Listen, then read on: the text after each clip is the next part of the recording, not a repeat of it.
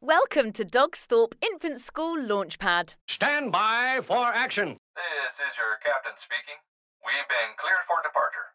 Okay, Eddie, start the countdown. 5, 4, 3, 2, 1.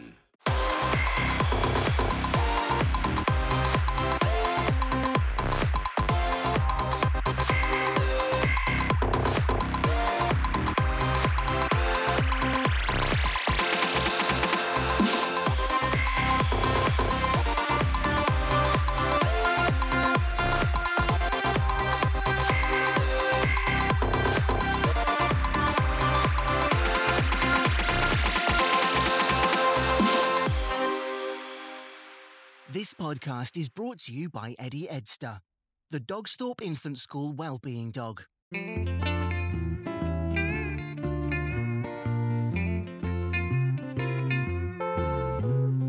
name is Eddie Edster, he's a well-being dog, and he's here at Dogsthorpe School.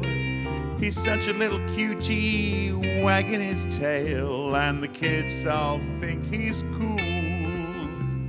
He makes them feel safe, he's great for mental health. He gives them confidence from his very self. Not talking about money, but he brings so much wealth. He's Eddie Edster, the well-being dog. He's Eddie Edster, the well-being dog. He's Eddie Edster, the well-being dog.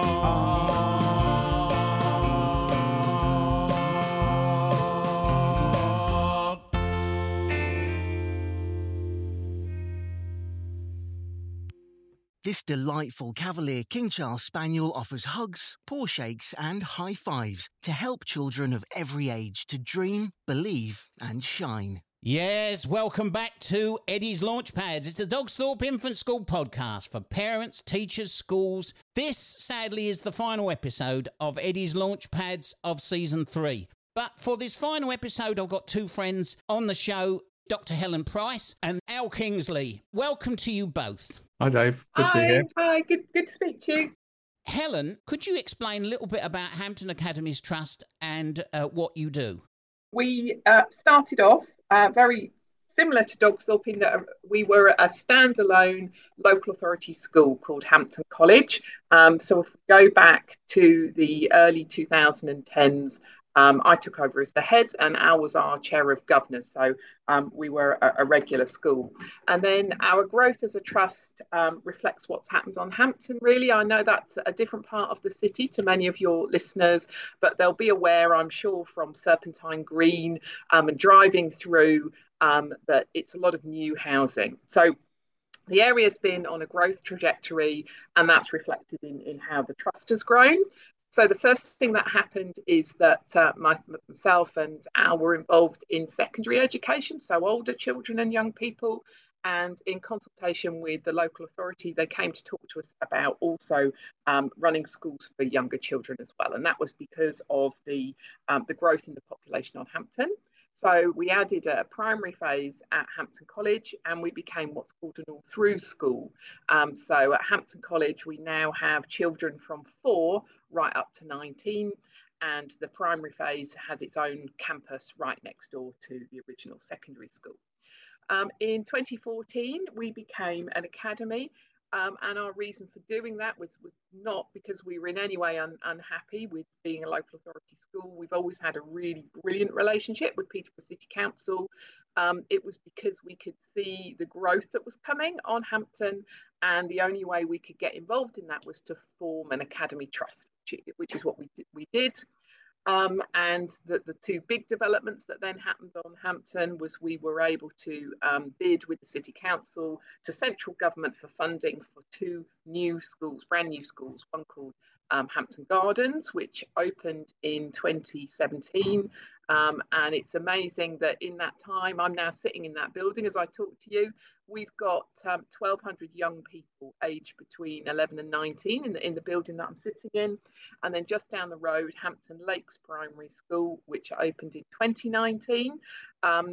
some interesting challenges at the start because we didn't have a building because our contractors Carillion went out of business, and then the pandemic hit. So the school had an interesting start to its journey, but in the end we moved into a brand new building, and far more perhaps familiar to your listeners if they were to pop in there, very similar to Dogsthorpe.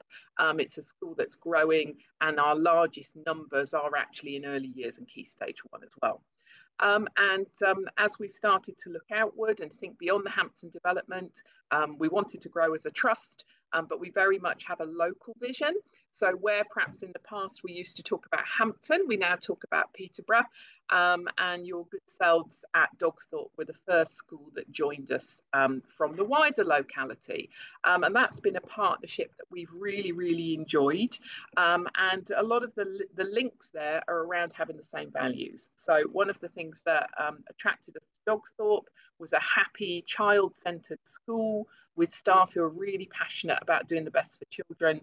I think we've not looked back since we started working together, because we find that the professionals in Dogsthorpe absolutely believe in the same things as a trust, and we're starting to make even more progress together.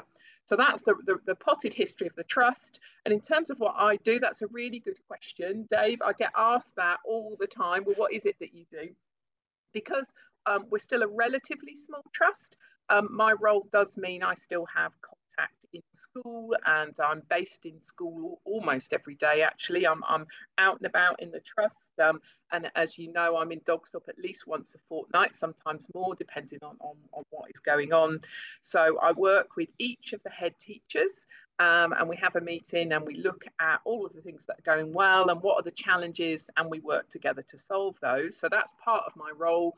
And the other part of my role is working with the trust board around the development of the trust, and that future planning, looking at what happens next, and making sure that we're kind of there as a trust contributing, because that's very much linked to our moral purpose. So working with other schools and trying to serve the children of Peterborough, that's what we're here for. Whilst we are somewhat different because we're a 70-year-old community, we feel now part of something much bigger rather than being lost in a whole maze of schools in the city. Mrs. Waters has been at the school 22 years. Over that time, we have seen all sorts of things happen in the country, in the world. Our demographic has changed. The people that used to be a part of our school, the families, have completely changed. We've got a number of languages spoken in the school, lots of cultures. It has changed a great deal. And so we've got all that history, but we still want to maintain what you spoke about being child-centred.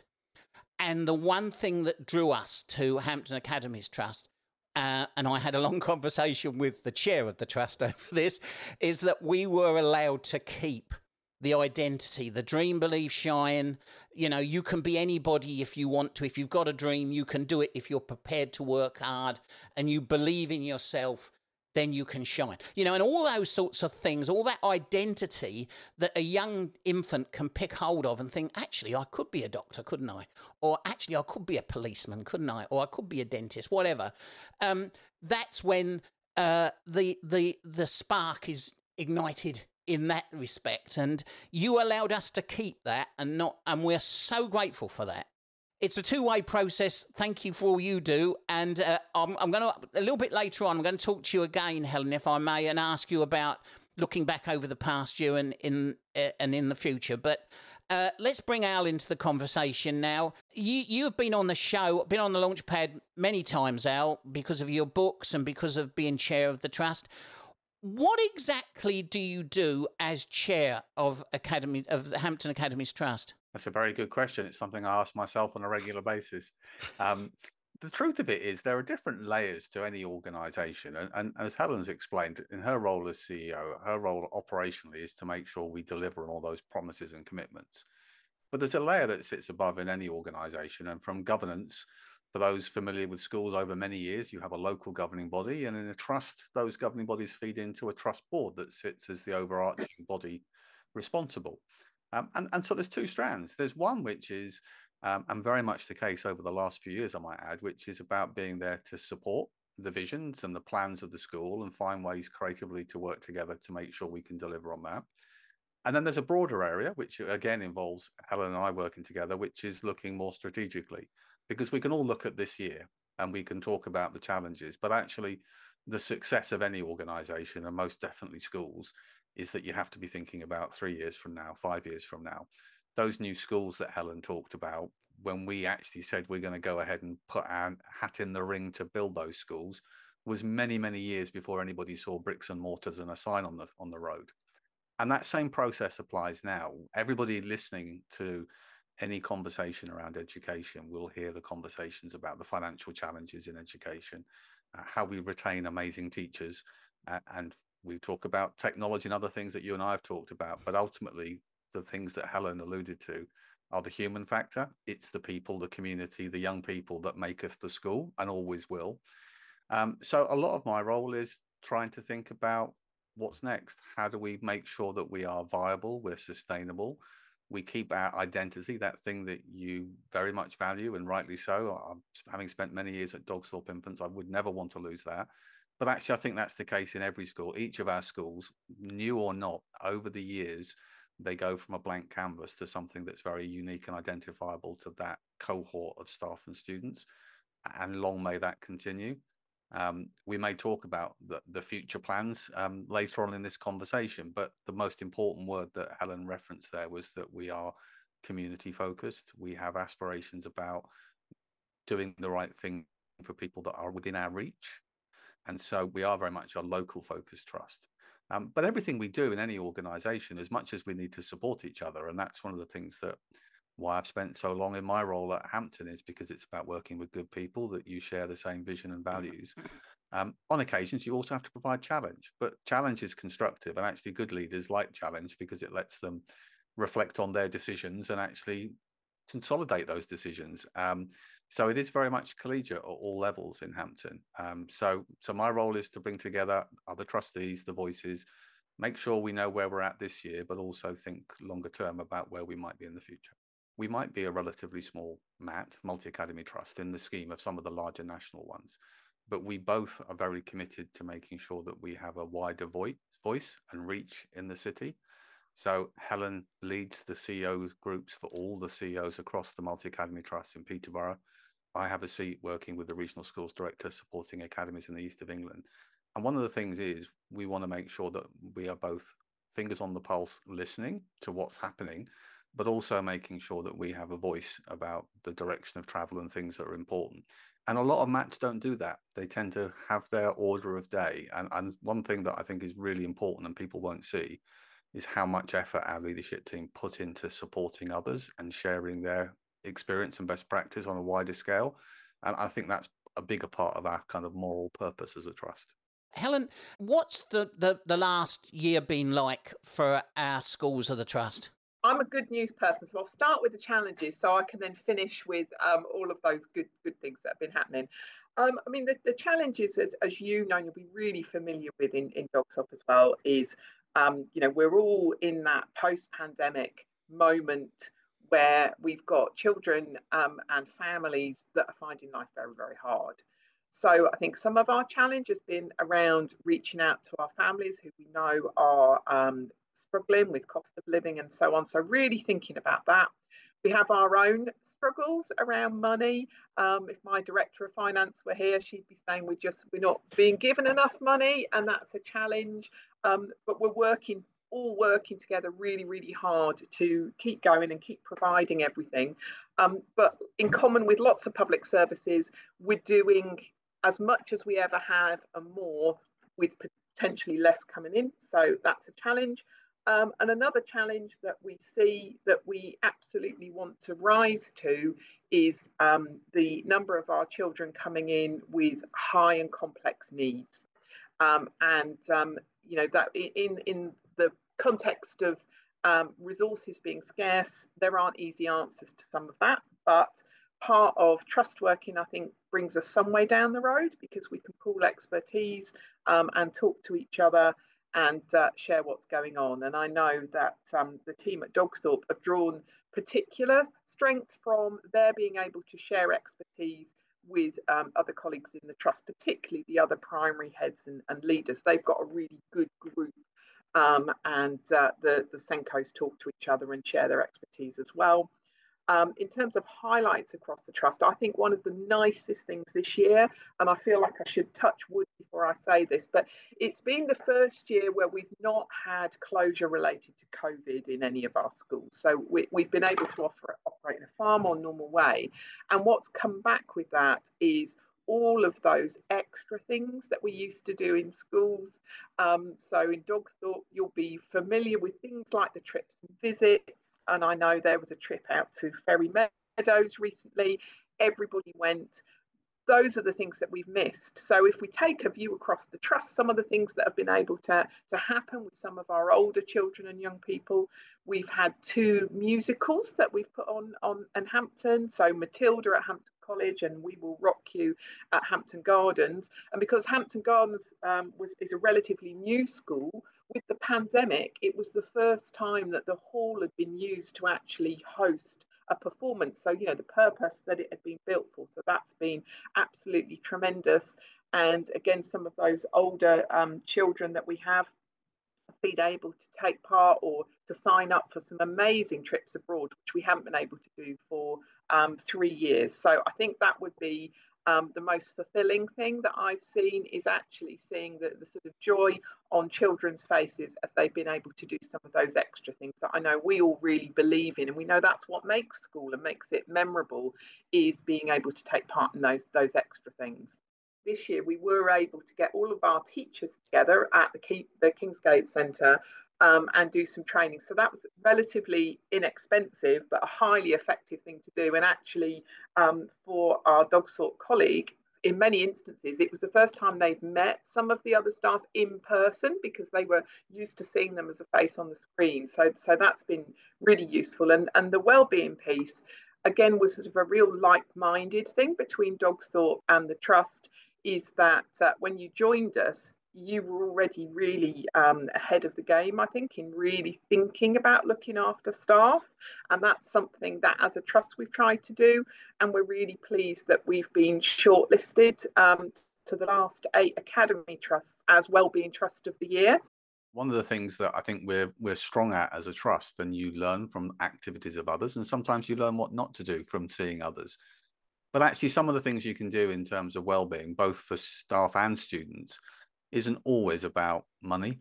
It's actually about, a starting point is about a culture, and actually being there, listening, making time to speak to people, thinking about the right timings to do things, not filling staff inboxes late in an evening or at weekends, not scheduling too many evening events in succession that can have an impact, moving meetings into the school day where possible to try and reduce. And lots of things we've also done, which is looking at different working practice, the use of technology that can hopefully save teacher time. Now, they're all small marginal gains, and they don't somehow magically fix some of the bigger national pressures. But I think what we've done fairly successfully compared to many MATs over the last few years is we've insulated lots of those financial pressures from actually being that visible in the classroom. And of course, we'd all like more funding. But one of the bits we talked about at the beginning was the history of HAT and our growth strategy. And part of the reasoning behind that is there is economies of scale, there is strength in scale, but also those amazing teachers who you want to celebrate when they're ready to take the next step up in their career. We'd much rather their next step up was a new post somewhere else in Hampton Academies Trust rather than another school. And being an individual school on your own, there will sadly be times where amazing teachers need to leave for the right reasons for their careers. We just want to find ways to try and retain that talent and share it amongst our schools, which I think is the whole, focus that we've been trying to deliver on. And I think we do pretty well on the whole table. Let's turn towards next academic year now. I'm sure that you've both got plans for the future. Helen, when you think about the coming year, what are your hopes? At Hampton College, we've got some new colleagues joining us in some really senior roles. So part of my hopes and dreams for next year is to make sure that we really welcome them and we support them to get off to a flying start, because they absolutely deserve our support in that, and I know the team will welcome them. I think kind of more broadly, and Al may sort of tag team on this and pick up on it, but we're looking to move ahead as a trust and look at whether we've got some opportunities for expansion, but at a level that maintains the character of the trust. We don't want to get too big. That's not what we're kind of looking at, but whether there are opportunities for other local schools to join our family, and looking ahead to Peterborough as a city and some of the building that's happening, because clearly new schools is something we've got a lot of experience of. So that's much longer term. That's not today, tomorrow, the next day. That's looking ahead over the medium term of opportunities that may be around in Peterborough linking to schools where we think it would be our hopes and dreams to be part of that future of the city. Yeah, and I'd add to that, Dave. I think, Helen's encapsulated it perfectly there. I think a lot of parents listening might think, well, what does scale and growth really mean to our children? And one of the things is good schools should reflect their community and their cohort of young people. And one thing we've already managed to achieve with having 2 secondary schools close together is sharing a sixth form. Now, that might seem a long way away for a listener at an infant school, but the strategy is, with a diverse cohort of students, the more we work together, the broader the offer, the different choices we can offer our learners. And I think one of the most important things is to make sure that there are lots of different pathways and lots of choices in the subjects they can do, in a world where the skills is constantly changing and what the expectations are for employers. And then right at the very beginning of that journey, it comes back to those things that Helen's touched on, which is actually learning is there's both the academic understanding and skills and knowledge, but there's also the experiences and the broader child and their resilience and well-being. And I think that nurture is something you would see as one of the first conversation pieces in any of our primary settings. And part of that involves their opportunity where every child feels like they've got a voice. It does involve getting out and seeing activities and events, but it also involves sharing so that all of our primaries are learning from each other. So that's the reason why a bit of scale not only ensures us from a financial point of view, but it should always be a win-win. A school joins us, they will share their experiences for the betterment of our schools, and we can hopefully share some of ours to help continue their progress as well. But if we think about all the things on the table at the moment, opportunity, aspiration, and economic pressures, actually having a pathway where young people can leave their formal education and there are the right kind of courses accessible locally in the city. And hopefully that also means we'll attract businesses with new skills, whether it's on renewable energies, digital, but also you'll see at the university, there's midwifery, social care, all sorts of resources that we're short on nationally. Again, it really reinforces that aspirational that you can arrive in Peterborough as a child, go to amazing schools and have opportunities that mean that you can stay at home if you need to and access courses relevant to you and your community. And I think it's a long overdue step, but it also ties in with what we're doing in our secondary schools as we continue to diversify our skills and careers messaging and our opportunities for our learners. We're always looking for new people to join our governance across our schools in the trust. And you don't have to be an educator. It's bringing a diverse range of skills, experiences, and community representation to all of our school boards. And we're always looking for great people to come and add to the mix. So if someone's interested, there is on our websites a contact point for governance where you can find out more first and foremost, and then maybe meet for a coffee. Helen, Al, thank you for your time today. Well, there we are, folks. We have come to the end of Season 3 of Eddie's Launchpads. We've met lots of lovely, lovely people. We've been all over the world. America, Canada, Europe, even to the Far East. We'll be back on Friday, September the 8th. We'll be back with a brand new series of Eddie's Launchpads.